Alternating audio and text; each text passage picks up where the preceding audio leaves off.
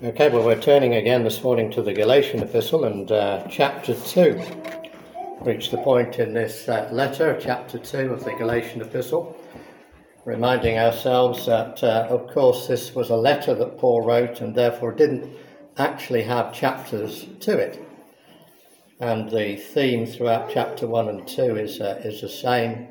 As we go into 3 and 4, that's slightly different, and again, chapter 5 and 6 again.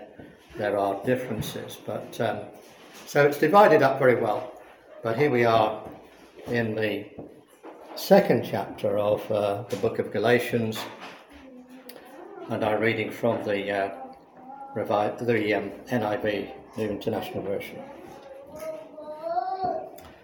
Paul says, 14 years later I went up again to Jerusalem, this time with Barnabas. I took Titus along also. I went in response to a revelation and set before them the gospel that I preach among the Gentiles. But I did this privately to those who seemed to be leaders, for fear that I was running or had run my race in vain. Yet not even Titus, who was with me, was compelled to be circumcised, even though he was a Greek. This matter arose because some false brothers had infiltrated our ranks to spy on the freedom we have in Christ Jesus and to make us slaves. We did not give in to them for a moment, so that the truth of the gospel might remain with you. And may the Lord add his blessing to the reading from his precious word this morning. Before Saul, as he was known in those days, before Saul of Tarsus was converted to Christianity on the gospel on the Damascus road by meeting with Jesus, before he became an apostle, before he was commissioned by the church at Syrian Antioch, and before he set out on that first missionary journey to the region of Galatia, before he preached the gospel to the Galatians, and before he wrote this letter to a church in trouble, Jesus told a parable to his disciples that's recorded in Matthew's Gospel in chapter 13 from verse 24, where Jesus says, "The kingdom of heaven is like a man who sowed good seed in his field. But while everyone was sleeping, his enemy came and sowed weeds amongst the wheat and went away. When the wheat sprouted and formed heads, then the weeds also appeared. The owner's servants came to him and said, 'Sir, didn't you sow good seed in your field? Where then did the weeds come from?' 'An enemy did this,' he replied. The servants asked him, 'Do you want us to go and pull them up?' 'No,' he answered, 'because while you are pulling the weeds, you may uproot the wheat with them. Let both grow together until the harvest. At that time I will tell the harvesters, first collect the weeds and tie them in bundles to be burnt, then gather the wheat and bring them into my barns.'" Now these words of Jesus, of course, proved so prophetic to the situation that the Apostle Paul is facing here in writing to the Galatians.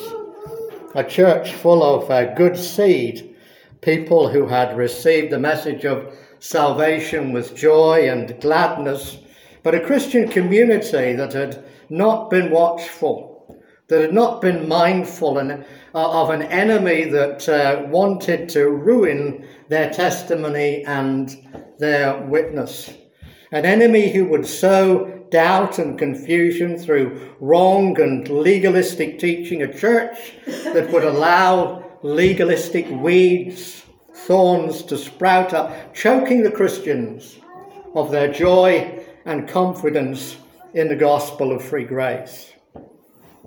Jesus warned his disciples this was a problem. This was something the church would need to contend with until the harvest time, because it would not always be possible to identify the tares, the false teachers, as opposed to the true believers. I often say that, the Judaizers were those who looked the part. And there are a lot of people in churches today, and they look the part, they talk in the language, they carry the Bibles, they dress in the religious gear, they use religious language, they sing religious songs. They look the part, but there are tares. Underneath it all, they are heretics. And then you've got the other side, of course. You've got those who don't appear as if they're Christians at all.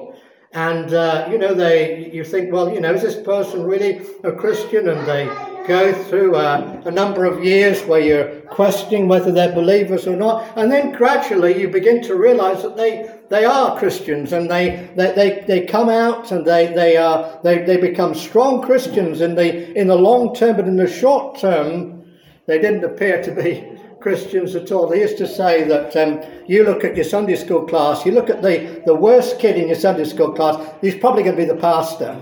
He's probably going to be the pastor. He's the one who's sort of rebellious and really working things out, thinking things out, challenging everybody around him, and yet he's probably the person who's going to end up being the pastor. You're not able to tell always who's going to be a Christian, who is a Christian, who isn't a Christian, who's in the faith, who's out of the faith. These are things that at the end of the day, Jesus himself is the one who knows. Don't make sure that we don't tear up the good seed. Make sure that you don't discourage those who are a bit rebellious, because they can be the very best of Christians in the long term. I've seen churches do that. I've seen churches criticise. Young people come in. They come in their jeans. They come in dressed in a certain way, and they get the other people looking down their nose at them and criticising them and not talking to them and shunning them. And how sad that is, because how do we know whether that person isn't going to be the very best of Christians, that God hasn't got his hand upon that person's life? So that's what Jesus is saying. He's warning us, be careful, don't make those decisions, because there will come a time when those things will be clear. Now, Jesus warned that this would be a problem, that it was something that the church would need to contend with until the harvest time, because it would not always be that easy to see who were the believers. Only at harvest time would the fakes be revealed and separated from the genuine. And these Judaizers would receive the condemnation that the Apostle Paul has already pronounced upon them way back in the first chapter there, saying that they are to be truly condemned. Let them be, he says, eternally condemned. Now Paul begins the second chapter then. He says, then after 14 years I went up again to Jerusalem, this time with Barnabas. I took Titus along also. I went up in response to a revelation, and meeting privately with those esteemed as leaders, I presented to them the gospel that I preach amongst the Gentiles. I wanted to be sure. He says, I was not running and had not been running in vain. Yet not even Titus, who was with me, was compelled to be circumcised, even though he was a Greek. The matter arose because some false believers, he said, had infiltrated our ranks to spy out our freedom we have in Christ and to make us slaves. We did not give in to them for a moment, so that the truth of the gospel might be preserved for you. He said we didn't give in to them for a moment. We didn't discuss with them. We didn't debate with them. We didn't say, well, let's see if we can find some sort of compromise. Let's see if we can, be brothers together. He says, I'm not going to argue with them. I'm not going to take time to argue with them because they're wrong. And you don't do that with people who are wrong like these Judaizers were. As a pastor over the years, I've seen a lot of people who have Watchtower magazines in their houses.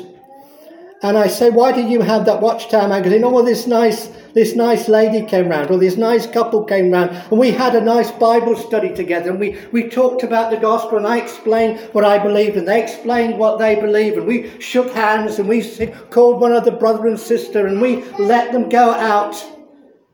That is not the way that we treat those who come with a gospel that is other than the gospel of Jesus Christ. The Apostle John says that if people come to you like that, you give them no welcome whatsoever. You don't give them an inch because they are not bringing to you the gospel of Jesus Christ. There's a little story, I may have told it before. I'm getting old, so you have to forgive me if I tell stories. But years ago, many years ago in the 60s, there were two big churches in London, probably a lot of churches in London, but two particular churches I'm going to talk about. And one of them was a Methodist church, and the pastor of the Methodist church was Donald Soper. Some of you older ones will remember Donald Soper. Lord Soper, he went into the House of Lords. He was a Labour peer in the House of Lords. And he had a church there, and Lord Soper, or Donald Soper, he was renowned for debating, and he would go around. He would take his soapbox, as it were, out into the streets, and he would stand on a speaker's corner, and he would debate. He was a great debater. But he never debated the gospel. He didn't believe the gospel. He didn't believe in the virgin birth. He didn't believe the gospel. He didn't believe in salvation by grace alone. But he was out there, and he was up on his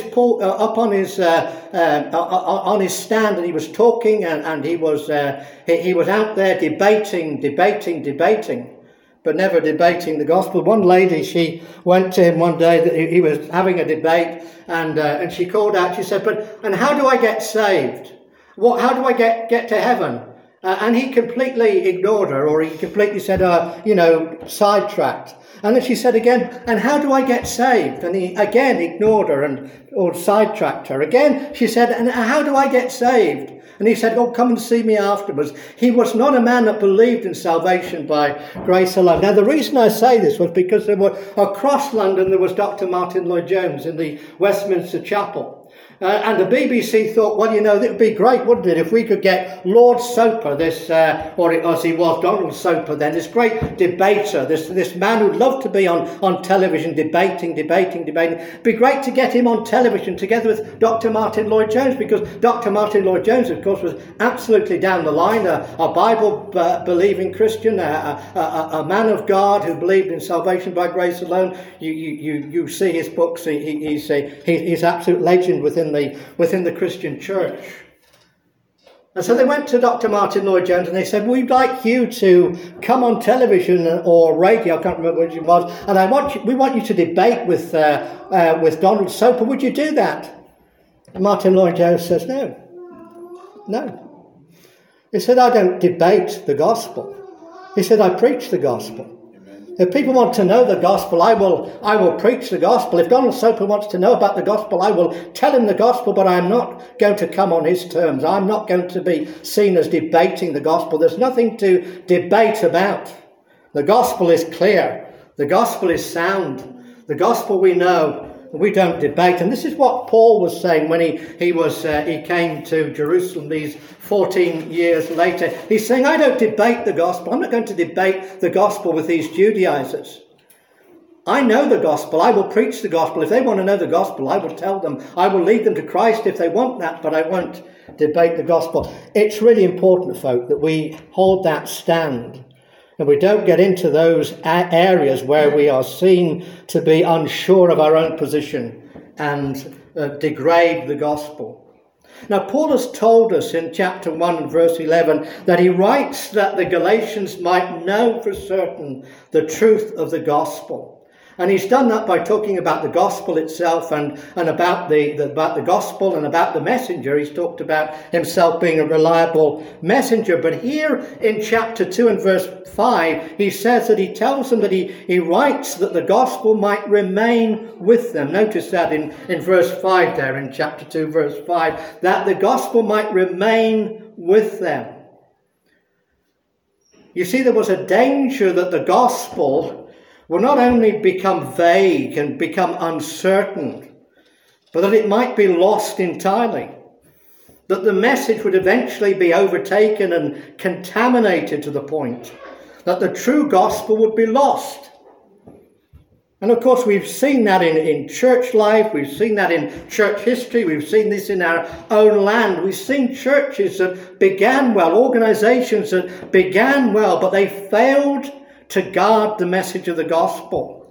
And they failed to preach the gospel sincerely and honestly and fully.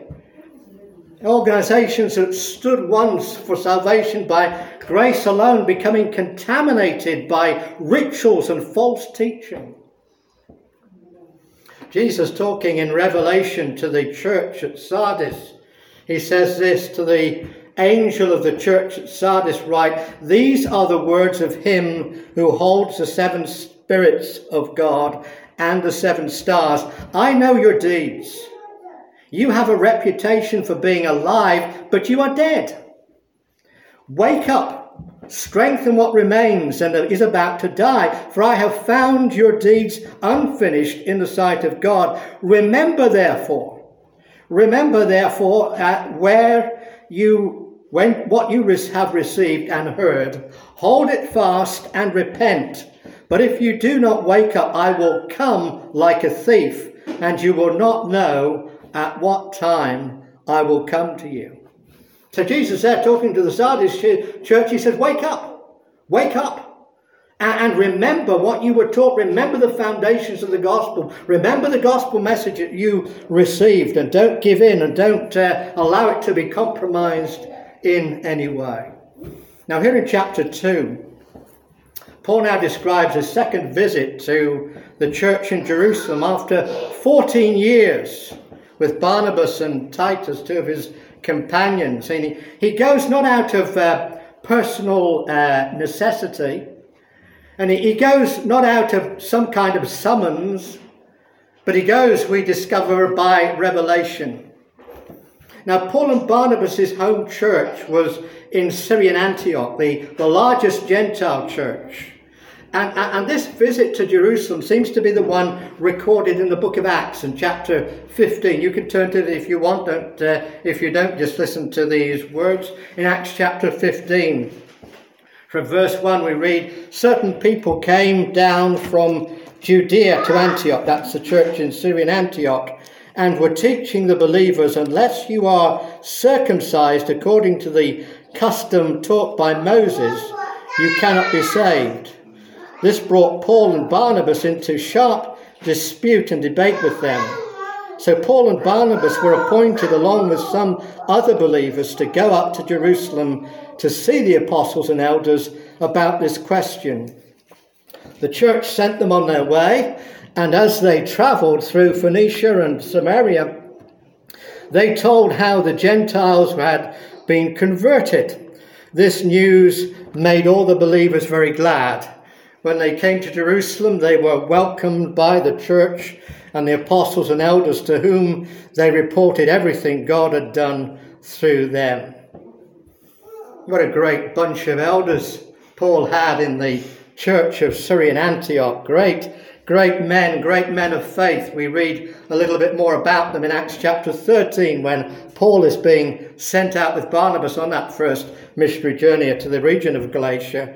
Acts chapter 13. Now in the church of Antioch, there were prophets and teachers, Barnabas, Simeon, called Niger, Lucius of Cyrene, Manaen, who had been brought up with Herod the Tetrarch, and Saul. And while they were worshipping the Lord and fasting, the Holy Spirit said, "Set apart for me Barnabas and Saul for the work of which I have called them." So after they fasted and prayed, they placed their hands on them and sent them off. So that was chapter 13. And now again in chapter 15, we find these same godly men discerning the will of God by revelation, whether it was the group of elders in the church that received the revelation, or whether it was the Apostle Paul who received the revelation. We're not told. All we're told is that it was by revelation that Paul goes up. Paul, of course, was very common. It wasn't unusual for Paul to have revelations. In fact, in 2 Corinthians in chapter 12, the Bible tells us that Paul was given a thorn in the flesh because he had so many revelations he might not be the humble man that God wanted him to be. So there we are. So here are these godly men sending out these disciples, these apostles to Jerusalem. Now, this is 14 years after that brief 15-day visit that we read about and considered in chapter 1. And it's remarkable, after 14 years, there are no theological differences. In spite of all the pressures from other religions, despite all the pressures from the cults, despite all the pressures from the philosophies, that the church remains strong and the church remains united and focused on the true message of the gospel. We read that Paul and others were immediately received and welcomed by the church, the apostles and the elders. The idea that there were divisions still existing between Jerusalem and Antioch were completely dispelled, much to the despair of the Judaizers who were trying to create that wedge between Paul and the other apostles. Now we read here that Paul presents to the church in Jerusalem the gospel that he preaches to the Gentiles. He is in no doubt about the gospel that he preaches, but acknowledges that even he needs some affirmation and encouragement in the work. Now Paul preaches the gospel, we read here, that he preaches to the Gentiles. And when Paul preached to the Gentiles, he preached into a Gentile culture. So the message that Paul preached to the Gentiles had a different slant on it than the message that he preached to the Jews. Paul would often go and preach in the synagogues. When he went into the synagogues, he knew he was preaching to Jews, and he would preach in a way that was appropriate for the Jews. But when he preaches to the Gentiles, he preaches in a way that is appropriate for the Gentiles. Now you may remember the story in Acts chapter 17, where Paul goes to Athens. And there he sees this statue to the unknown God, to an unknown God. And so Paul takes it from that point and he begins to talk to the Gentiles there about this unknown God. He said, this God that you don't know, I'm going to declare him to you. And he preaches in an appropriate way to the Gentiles. Now there could have been people in Jerusalem who thought, well, this isn't acceptable. This isn't the gospel the way I like to hear it. This isn't the gospel, the things I like to hear in the gospel. This is a gospel presented in a different way. I don't like that. And it's really important, because the thing is that the church of Jerusalem accepted that when Paul preached to the Gentiles, he was going to preach in a different way. And that was because some people just don't get that. Down through the years in the church, when we were younger, we would hear the gospel appropriate to us as young people. But the older generation would say, we can't have the gospel like that. Well, some people would say that. You can't have the gospel like that. You can't have it like that because it's not the way we're used to it. You don't preach the gospel like that. You preach it like this, the way we've always done. But Paul says here, no. He said you adjust the gospel to your congregation. We used to, and some of you here, you would have enjoyed rock music, gospel rock music years ago. Now people would say you can't listen to that. That's gospel rock music. That's not the way to do it. I tell you what's the way to do it. It was the way you reached the generation that was finding being in church very difficult. In recent times I've listened to rap music now. Rap music is so fast. At first I thought, wow, how can they ever get a message out of rap music? But I began to listen to some of this rap music, and I began to realize that the gospel was being preached through that rap music in the same way that the gospel, the same message was getting out as it was if you'd have stood in a pulpit and preached a message. You see, it's age appropriate and it's situation appropriate, and we need to be people that understand that. We need to be a people that don't criticise and don't say, oh, well, it's always been done this way, therefore we've got to keep doing it that way. That is not what the Bible teaches. The Bible teaches that when you preach to Gentiles, you preach in this way. When you preach to Jews, you preach in this way. When you preach to young people, you preach in this way. When you preach to kids, you preach in this way. There are all kinds of different cultures and situations, and we need to be people that understand that. And we need to be people that, if we may not like it ourselves, and you may never like rap music. I don't think I'll ever really like it. It's far too quick for me, But the fact of the matter is, I know that young people are being blessed by it. I know that young people are hearing the gospel through it. I know that people are being saved through the message of that message. So that's really, really important. So up until now, the Judaizers have been lurking in the shadows, as it were, because they don't like to come into the light.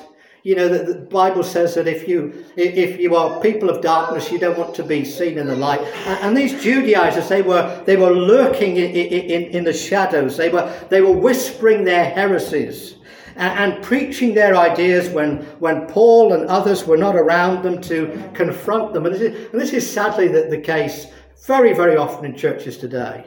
When the pastor's gone or the elders are gone and they're not around, then that's when these sort of voices and these sort of strange ideas come out, and people get into all kinds of difficulties and confusion. Oh, we don't want the pastor, we don't want the elders, we don't want certain Christians to be with us because they'll challenge us about what we're saying and what we're thinking and what we're doing. We'll have this little meeting in the shadows so that people won't be able to criticize us.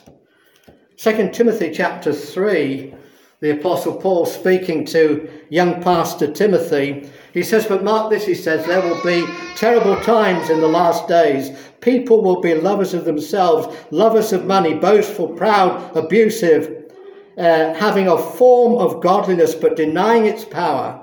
Have nothing to do with such people. They are the kind who worm their ways into the homes and gain control over gullible women, who are loaded down with sins and are swayed by all kinds of evil desires, always learning but never able to come to the knowledge of the truth.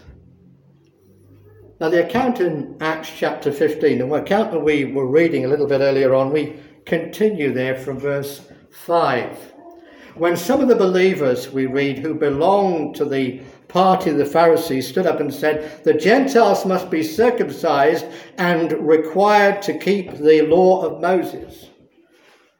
The apostles and elders met to consider this question. After much discussion, Peter got up and addressed them. Brothers, you know that some time ago God made a choice among you that the Gentiles might hear from my lips the message of the gospel and believe.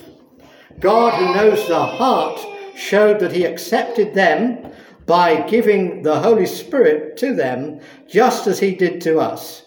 He did not discriminate between us and them, for he purifies their heart by faith. Now then, why do you try and test God by putting on the necks of the Gentiles a yoke that neither we nor our ancestors have been able to bear? No, says Peter. We believe that it is through the grace of our Lord Jesus Christ that we are saved just as they are. Very, very emphatic. The Judaizers didn't seem to understand, or they didn't seem to know, that Peter had already received the revelation in respect to the Gentiles and already gone and preached to the Gentiles. He'd gone and preached to Cornelius, you remember, in chapter 10 of the book of Acts, a Gentile Roman centurion, and he fully accepted salvation by grace, and his family, and Peter accepted them fully as part of the church. Peter speaking to Cornelius, we read in Acts chapter 10 verse 32, he says, he, that is Jesus, commanded us to preach to the people and to testify that he is the one whom God appointed as judge of the living and the dead. All the prophets testify about him, that everyone who believes in him receives forgiveness of sins through his name. While Peter was still speaking, these words, the Holy Spirit came on all who heard the message. That is, in the household of Cornelius. The circumcised believers who had come with Peter were astonished that the gift of the Holy Spirit had been poured out even on Gentiles, for they heard them speaking in tongues and praising God. Then Peter said, surely no one can stand in the way of their being baptized with water. They have received the Holy Spirit just as we have. So he ordered that they be baptized in the name of Jesus Christ. Then they asked Peter to stay with them for a few days. So Peter confirms the gospel of grace, the gospel by grace alone. He condemns the Judaistic, legalistic teachers, and he ends with those emphatic words. No, we believe it is through the grace of our Lord Jesus Christ that we are saved just as they are. James, Peter, John gave to Barnabas and Paul the right hand of fellowship, a solemn testimony of friendship. And it's hard to imagine a more total humiliation or defeat for the Judaizers at the very centre of Christianity. They had used Jerusalem as their supposed platform for preaching their teaching. They had used James as their supposed champion, claiming that they came from him with his authority and his blessing. Now they have been publicly humiliated and defeated, and the bond of fellowship between Paul and Jerusalem had been firmly expressed. That was a bad day for the Judaizers. That was a bad day for the heretics. That was a bad day for anybody who believes that salvation is not by grace alone, completely bought and completed through the cross of Calvary. Now, this particular battle had been won, but the war would drag on down through the centuries to this very day. The enemy is still today sowing weeds. The damaging heretical messages are still being heard. Christians are still being discouraged and choked and robbed of the joy and certainty of their salvation. The church is still falling asleep, tolerating and failing to deal with these wrong teachings that we find rising up so quickly and suddenly within the church.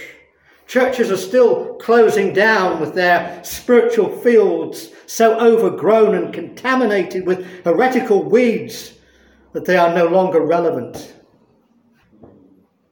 Thank God for Paul and Barnabas, for those godly elders at Antioch, and for the churches in Jerusalem and Antioch standing firm against the onslaught Jesus warned would come. May we seek as Christians to emulate that example. Just in closing, Jesus would later go on to explain in further detail the parable that he told in Matthew's Gospel, chapter 13, the words that we read at the beginning there. Then he, Jesus, left the crowd and went into the house. His disciples came to him and said, explain to us the parable of the weeds in the field. And he answered, the one who sowed the good seed is the Son of Man. The field is the world, and the good seed stands for the people of the kingdom. The weeds are the people of the evil one, and the enemy who sows them is the devil. The harvest is the end of the age, and the harvesters are angels. As the weeds are pulled up and burned in the fire, so it will be at the end of the age. The Son of Man will send out his angels, and they will weed out of his kingdom everything that causes sin and all who do evil. They will throw them into the blazing furnace, where there will be weeping and gnashing of teeth. Then the righteous will shine like the sun in the kingdom of their Father. Whoever has ears, let them hear. May God bless his word to our hearts. Let's just pray. Father, we thank you for your word this morning. We thank you for the words of Jesus. We thank you for this Galatian epistle. We pray that the things that you have taught us today, that we will hold firm in our hearts, that we may be those who will defend the church, defend the gospel, defend the message until you come, because we ask it in Jesus' name. Amen.